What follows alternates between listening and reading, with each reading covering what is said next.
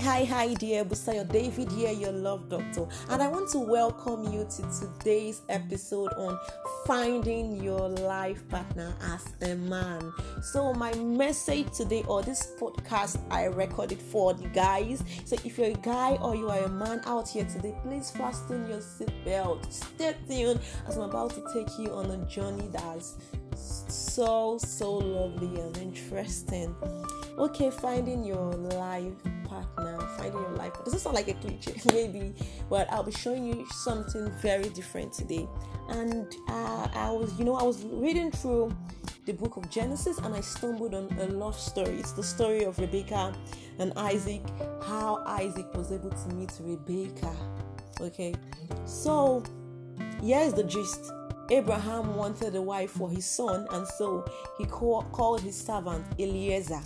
He told Eliezer to go to his father's land to help him find a wife for his own son, Isaac. That means Eliezer was charged with the responsibility of going to look for a life partner for another man. What a huge responsibility. And the Bible tells us that Eliezer was able to accomplish this. So I am wondering, how did Eliezer do this? And that is what I'll be showing you today. How to find your life partner. What Eliezer did. The step-by-step guide Eliezer took in finding a life partner for his master's son Isaac. So here we go. In Genesis 24:12, the first thing Eliezer did was that Eliezer prayed.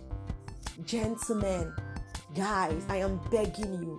You cannot look for a life partner without praying, without going to the creator of the life partner.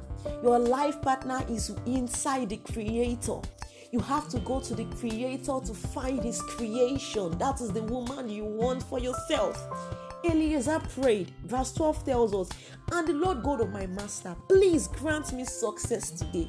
He acknowledged that it is only by God's strength he can find a life partner. So this was what he did. The next thing he did was that he was in the right place. There was a location. Remember, Abraham told him, "Go to my father's land." Guys, you cannot joke with location. There's a place to be. And even when he got to Abraham's father's land, he went straight to the well, not the farm, not the banquet hall, not at a party, not on a mountain.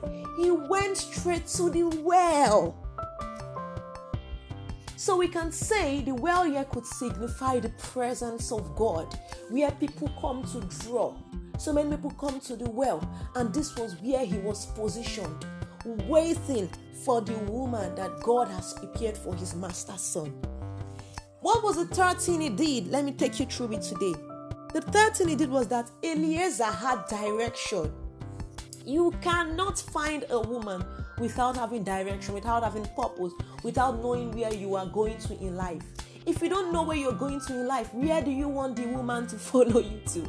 She can't go nowhere with you if you don't have where you're going to. So you have got to be headed somewhere. Where are you going to? What is the goal? What is the purpose? Why are we in a relationship? Why do you want a relationship? Why do you want a marriage? Why her? What is the goal? Get your goal clear. So when the woman comes, she can fit in perfectly. Purpose gives you specification. When you have a goal, it gives you specification. You will know what to do. You will know what you are looking for in a woman. So what was the fourth thing Eliezer did? You know what Eliezer did? Eliezer had specification because he had a purpose. He said, "Oh God, the woman that would offer to feed my camels water to drink, that is the woman I will know that you have prepared for my master's son."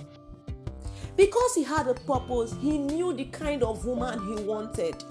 His purpose here is the cattle and the donkey he was holding. Okay, so he came with something. He didn't just come empty-handed. No, he came with the donkeys. These donkeys represent his purpose, his work. So he was able to wrap his needs, what he wants from a woman, around his purpose. So without purpose, you cannot get the woman you want. And so after this, boom, Rebecca showed up. And guess what? Rebecca showed up prepared. Rebecca offered to feed his camels water. Rather, she offered to give him water. Then she offered to also feed the camel water. I want you to know that this is the most important part of this message. Rebecca didn't only feed him. Rebecca wasn't only interested in Eliezer, okay? She was also interested in what he does. She was interested in feeding his cattle, his donkey. Remember I told you the cattle and donkey that represent vision and purpose. She was able to fit him perfectly into his purpose and his vision. That was why she accepted to feed the donkeys water. She wasn't a misfit. She came with a fetcher. So I'm wondering, what if she didn't show up with a fetcher? What if she only came to the well to gist and talk and then go back home? She came prepared. And that was how Eliezer was able to identify the woman God has prepared for his master's son. And if you read downwards throughout chapter 24, you realize that he finally took Rebecca back to Abraham, his master, and she was married to Isaac. So this is a step-by-step guide that I know and I believe that would help every guy out here today in picking a life partner, in finding a life partner. Don't forget the 5 steps.